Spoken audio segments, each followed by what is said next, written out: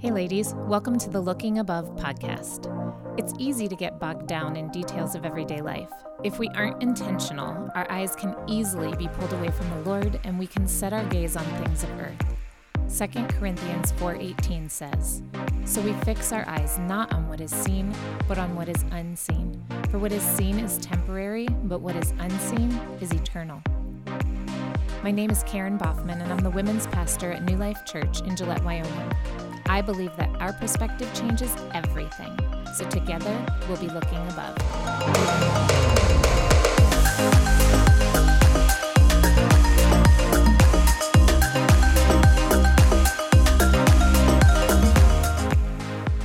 Hey there, welcome back to Looking Above. This is episode 35. We are in our Between the Seasons season. Yes. Discussing Dear Younger Me, what we wish we knew when we were younger. Yes. I'm Karen, and I'm here again with my friend Brooklyn. Hello. And today, what are we going to talk about, Brooklyn? We are going to talk about what we wish we knew before we were wives.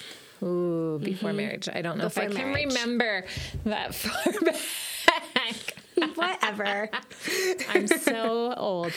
Okay, well, let's start by, how about tell us how long you've been married, how long you've been with your husband, how you met, I don't know, something like that. We'll just start with that. My husband is named Steven.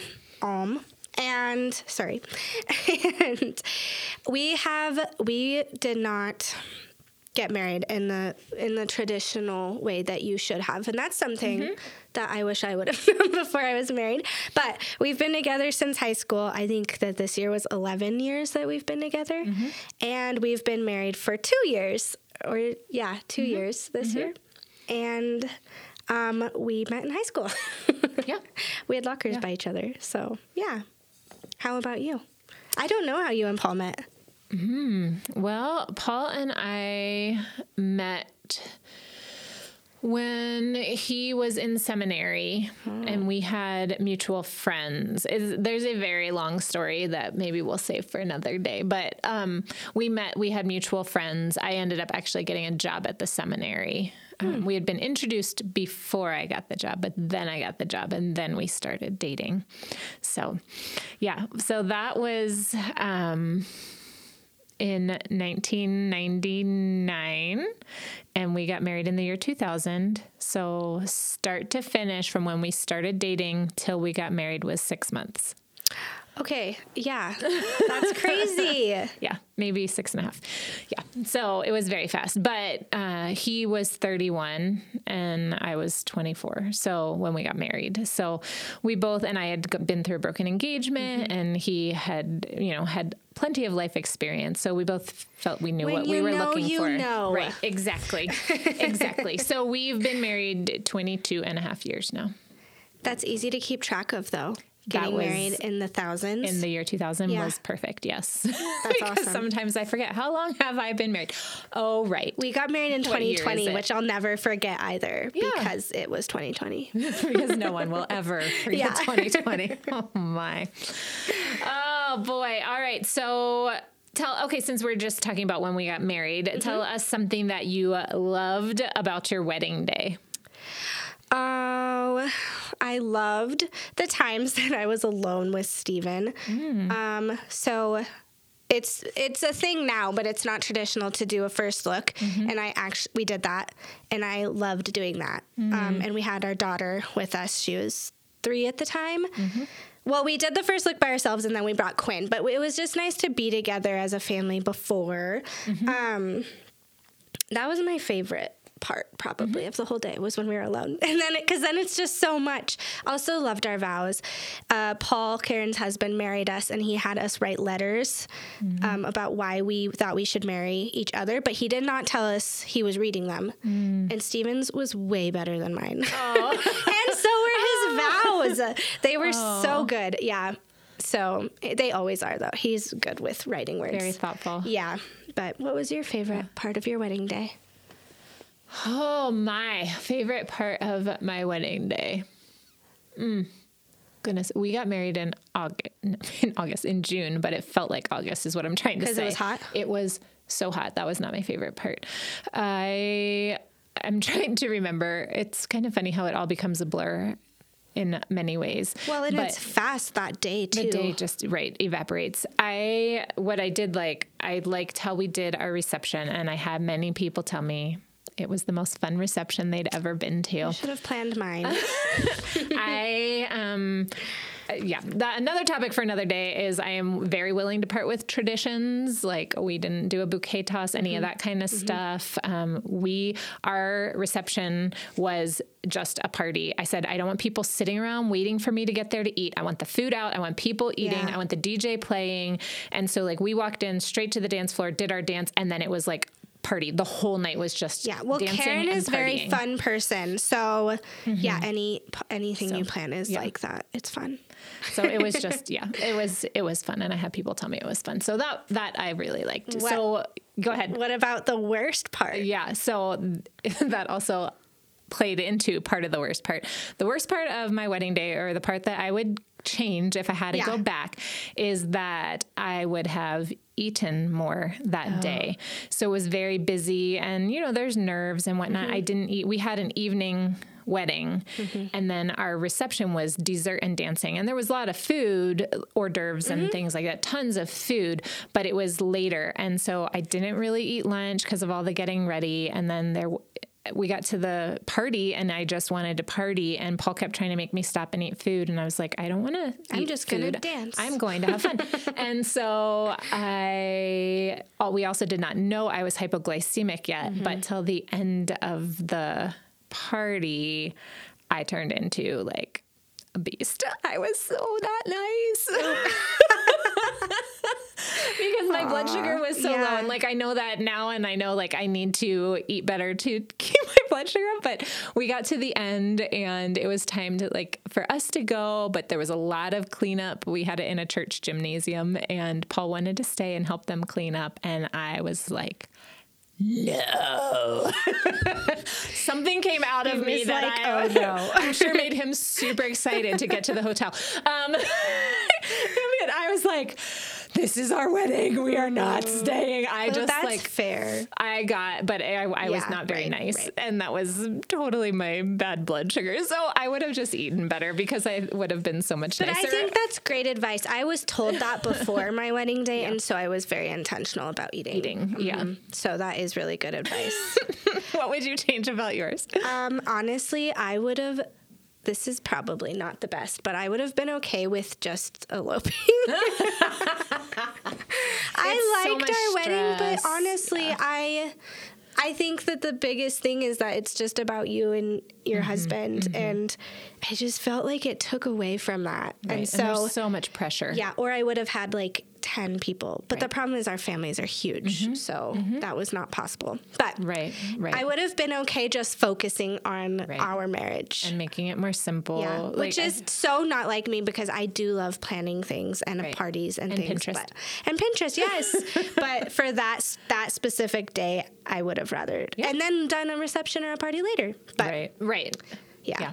No, I get that. It's a lot. And there's just so much pressure, and the feeling, it's not that we need to, but you feel like everything has to be perfect. Yes.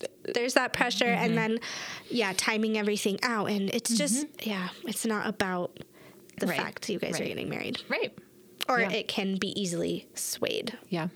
Okay, tell us something that your spouse is really good at. He's good at a lot of things. You mean in marriage? Yes. Okay. Yeah, we'll switch from wedding day to... Very good at mechanicking. Oh, yes, not general life things. He's gotten so much better at so much this year, but I don't know. You go first. I need to think. First. What Paul is good at, and this is just mostly his personality, but he is very good at staying even-keeled. And so I'm more emotional and more up and down, and everything with me is big and exaggerated. Surprise, surprise. And So he's very good at being the steady in my storm, and just like things don't rattle him, things don't fluster him. If I get upset, to the point where sometimes if I'm really upset over something, I can't even tell that he's on my side because he's so calm about be it. upset. You should be upset with me. But that's, I think, really good, and it balances me out, because he's just a lot more. It's not easygoing. It's just less flappable, less He's more steady, emotional, just very, very even, very steady. Mm-hmm. Yeah, that is a good balance, though. Yeah. Steven, he has not always been very good at this, but he's been really intentional about it and learning about it. He's been really good at listening to me this year, or at least this half of the year. Right. He's been really intentional about it, though. So, yeah, that is important to me. And so he's worked really hard on it. Right. And even listening to your emotions, which is not natural, does not come easy for most men. No. So I was just telling Karen a story where I was not, it really didn't make sense for me to be emotional, but I was. Also, I'm pregnant, so I'm just going to throw that in there. But the emotions are real. Yeah, they feel real, and they're kind of dumb. But he was like, it's okay to have emotions. And I was like, wow, you really are being very intentional about this, because that is not what I feel like, natural instinct is. So that's been nice. Okay, what do you love about being married? I think just having your person. Yeah. Right? Like, it's that's what I would say. Even when the rest of the world seems to be falling apart, or someone else isn't there, or whatever. And clearly there are times in marriage when your husband isn't as emotionally available, or isn't, it's not always perfect. It's not always perfect. Right. But just being able, at the end of the day, you've got your person, you've got that safe place, those safe arms, that sounding board, whatever. Other people are sometimes unavailable. I don't know for whatever, they're doing their own thing, but you two are going through the same things usually, or more so. It affects them. So it's just someone to ride through life with. Definitely. Yeah. And I think the same, or I do. I think the same. And we're just really intentional we're on the same team. We say that a lot. But that's how it feels, like when other people, maybe you feel like they're against you, or they don't see things the way you do. Not that Steven always sees things the way I do, but we're always on the same team, and that is a really nice feeling. Right. Which is a huge, I think, marriage advice thing, like what you wish you knew when you were younger. Yeah. That same team thing. I think there are a lot of marriages where they aren't on the same team. We've even done that, in our relationship. But Steven will say now, even when we're fighting, he's really good at he's like, you are not my enemy. Okay, I'm not, and you're not my enemy. Yeah. Right. We are on the same team. That's a really important thing to remember. It is. Absolutely. And to verbalize it. Because I could think it, and I'm like, but you feel like it. But I feel like hitting you. Yeah. So. Yes. Right. But that's important. That's good. That's a good one. What is we already answered that one. What is one way you could be a better wife? One way I could be a better wife is, I think, just more intentionality with walking away from the children and focusing on Paul. Yeah. So, I have 4 kids, so it's a lot of needing mom.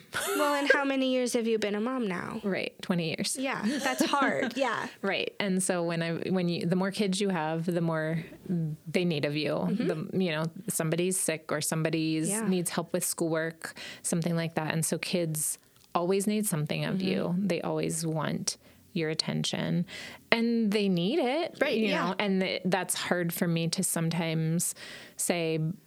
They need, desire, whatever, my attention, but also my husband does too. And so right now I need to prioritize your dad, and it's just a tricky balance. And I'm not always good at that balance. Yeah. So sometimes I will focus on my kids to my husband's neglect. They're louder. They for sure are. He'll just be quiet. Yeah, exactly.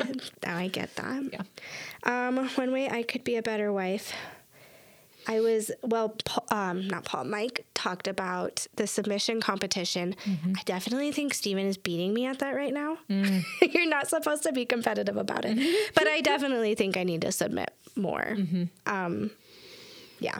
That I don't really know. Giving in of your way or your opinion. Yeah, my opinions and things, because he is really good at listening, so he'll let me tell him. And maybe all the time he doesn't need to hear. So that's something I need to work on. Right. Okay. Let's just talk about just some general advice, wisdom, things we wish we knew before we were married. Okay. The one that just immediately jumps into my head is, and everyone's gonna be like, duh, Karen, but your husband is not your girlfriend. Yeah. So I think, at least for me, and when we talk about that's our person, so many times then we as women expect our husband to behave like our girlfriends do. Or like our only person. Because when we say he's your person, we don't mean he's the only person. Right. Yeah. Right. And so it's super important to remember you still need girlfriends. And he still needs guy friends. Guys and guys relate different, and girls relate different. And we as women handle emotions differently and discussion differently. We're way more verbal than men, right? So they always say that so many times by the time a man comes home from work, he has expended his entire allotted words for the day, right? So they're done. They just want to chill, relax, zone out. And we still have thousands of words left. We're like, I've been saving all of this to tell you. All my words for you. So just remembering that. And in those moments too, when you're emotional, whatever, we go to our husbands, and what do husbands want to do? They want to fix it. Yes. And sometimes we just need someone to sit and listen or to cry with us. And so there are times when I have to remind myself, oh, this is something I should have taken to a girlfriend. I should not be expecting him to be my girlfriend right now. He's going to receive this as a man, as my husband, as the one who wants to protect me, jump in, fix it. Right. He's not going to receive this in the way that Brooklyn would. If I talk to Brooklyn, she's gonna be like, oh, Karen, I'm so sorry. Well, that's the response I expect from Paul. I'm probably not going to get that. Yeah. So I think that for me, that's a big one, is don't expect your husband to be your girlfriend. Yeah, that's really good. What's something you wish you knew? That your husband is broken or wounded when you guys get married, and before that. And there's a lot of, I guess, baggage that they bring, if you want to call it that. But expecting them to not be broken, I think, is a setup for failure. But expecting them to be broken helps you give them grace when it comes out, just like you're broken. Like in a tense moment, right? When you're both struggling, or when you're, I don't even want to say fighting, but disagreeing, which sometimes feels like fighting, and he's receiving it wrong. And then you're like, whoa, what in the world? Like, why did you take that so big? It was so small. But then if you can remind yourself, he's acting out of past brokenness, or somebody wounded him in the past, and that's where this response is coming from. It's not aimed at me. This is his brokenness talking. It's just a good reminder to keep you more level in those moments. And give you compassion for them. Yes, definitely. Right. With that, talking about being wounded or broken, two wounded people don't make a whole marriage. And this is something that I think the more counseling I've done, come to see. But so many people come broken into marriage, and they expect, when I get married, things are going to be better. I'll be whole. We'll work on it together. And I think that's just such a faulty assumption. Yeah. I wish I could talk to every college student there is and say, get your crap in line. Go to counseling now, fix your stuff, heal from your past before you even start dating, because you come into it broken. You're just in such a different place. And then to expect to get whole and healthy in your marriage, I don't know, it's less likely to happen. It's harder, and you're going to have so many more bumps. Plus, when you do get everything in order and when you have healed, you're so different. And then I have people who come into marriage, they're both broken. One of them goes through the process of healing, and then they're like, I don't want to be married to this person anymore because he's so broken and I've got my stuff together now and we're not on the same page anymore. So I feel like it's super important. Quit slapping Band-Aids on gunshot wounds. Go through the process of healing. And some people have some really big stuff from their childhood, really, really big. Don't expect it to go away. Don't expect it to be good in marriage. And I'm not saying this one from my experience as much as from counseling experience, but do the healing first. It will make things so much better in the long run. Yeah. And I think on the other side of that, if you are married and you are broken, I think it is important that you both receive help. Yes. Because like you said, when one person does, it's that unequally yoked thing. It makes things very complicated and hard. Right. But there are so many people that want to help you. And that kind of goes into what I wish that I had known before I got married. And that's that no marriages are perfect, not one. Right. And it can feel like when your marriage is struggling that you're the only one struggling. Right. And Satan will make you feel shame over that, and he will want to keep it in the dark, and he will want you to hide. But there's so many resources for you.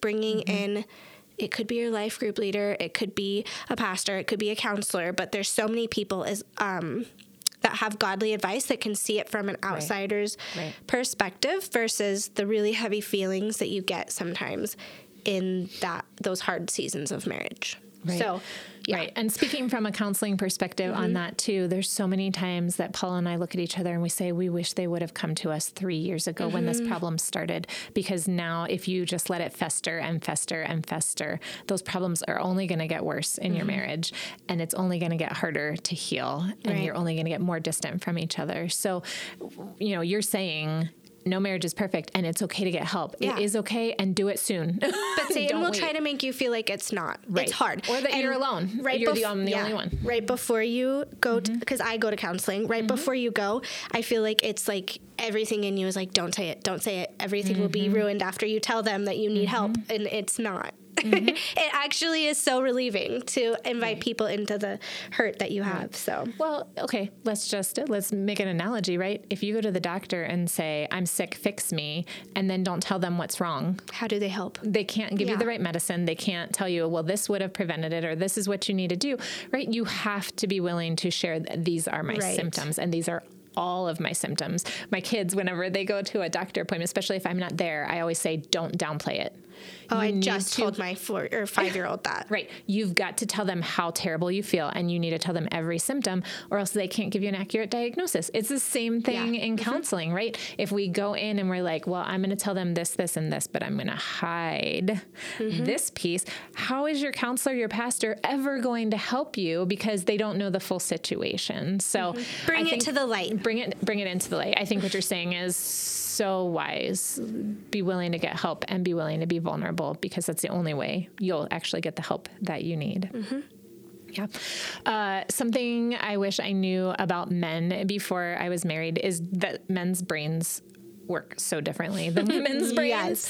And that's just pure science. And probably everybody else knows this, but I don't think I realized it at first. There's a book that talks about the differences between men's brains and women's brains, and it talks about how men are like waffles and women are like spaghetti. Yeah, I've heard that. And so men compartmentalize everything. So when they're thinking about work, that's all they're talking and thinking about. Their brain isn't thinking about anything else. And when they're talking and thinking about fixing a truck, that's all they're talking and thinking about. But women's brains are like pasta, and where every piece of pasta touches another one, it then veers off in a new direction. And so we are very adept at just changing topics and going from one thing to the next, and it's all interconnected in our brains, and it's not in theirs.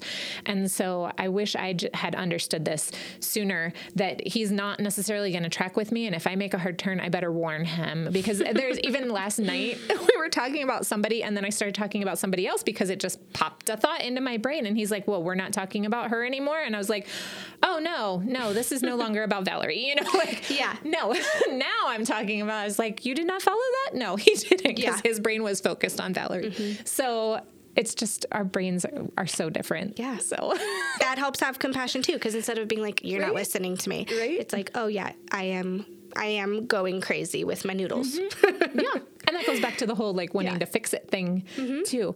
When you talk to them and you come to them with a problem, a girlfriend is going to hear you and hear the emotions and be sad. And a dude is like, how do I fix this?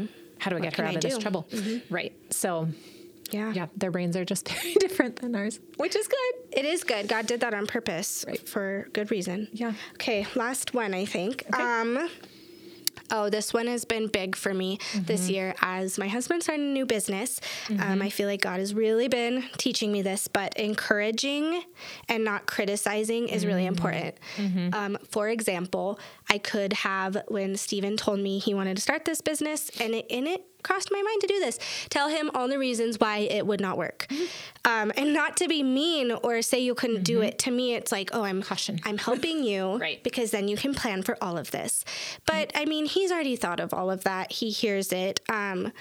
He needs to be encouraged. And I just felt the Holy Spirit tell me that if I encourage him and build him up, he's going to do so much better. And I can trust the Holy Spirit to give him conviction where he needs it. I don't need to be doing that. Or if he asks for that. Or if he asks for my help. He said that to me one time. He's like, okay, I want your opinion when I ask. I'm like, okay. Okay. But that's important. And I don't know if have you seen the books, Have a New Kid by Friday? And there's one called Have a New Husband by Friday. And I think it's Dr. Kevin Lehman who wrote them. Could be wrong. But it's kind of talks about this psychology and how to help your husband change. And basically, what do all wives do? They nag, right? Yeah. Like, you never take out the trash. I wish you would take out the trash. Or when are you going to take out the trash? You're doing bad at this. Whatever, all of that. But he even talks in that book about how positive encouragement goes so much farther towards getting the result that you want. So if he does it right once, then applaud it. Call it to notice, like, oh man, I appreciate that you took out the trash last Friday. Thank you so much for doing that, or whatever it is, Yeah. I just couldn't imagine being beat down and then trying to do something risky and scary that you're feeling like God is calling you to. And it doesn't even have to be big, but we're supposed to be their supporters, and God gave us, we're their helpers, and beating them down or telling them why they are not good enough is not going to be helpful. And that takes great intentionality. Yes. Because sometimes, and depending on how we're wired, we are not necessarily more critical, but maybe more cautious and aware we see, of things. We see the red flags. And so we feel like, oh, as his helper, I will help him by saying all of these things. Yeah, you can definitely turn it. Right. You're so intelligent. And but then it goes back to trusting God. Like, okay, if God is calling you to this, I trust him to lead you. Right. And I'm going to pray a lot for his guidance. So, and I think that's a good place to end, is just on prayer, praying for your spouse, being their biggest prayer warrior. And if there's something that needs to change in them, remembering it's not up to us to change them, that's up to God. And so if we want something changed, pray about it. Ask God for it. Ask God to do that work in his life. And I will warn you, every time I've ever done that, I've been shown what I need to change. So be prepared. But there have also been answers to prayer that you've seen 100%. Even in this last year, where God has just done incredible work in Stephen's heart and things that you've just seen him God work in Stephen's life. And so it's so... Prayer is so powerful. I've been shown that so much through my marriage. So awesome. Yeah. All right. Well, we will wrap it up. And I think we come back after Christmas now. Next week is Christmas. That's insane. No, it is. Oh my It's the next Sunday. So we won't be here next week, and then it's Christmas, and then we come back after that. So we will talk to you again after Christmas, and until we do, keep looking above.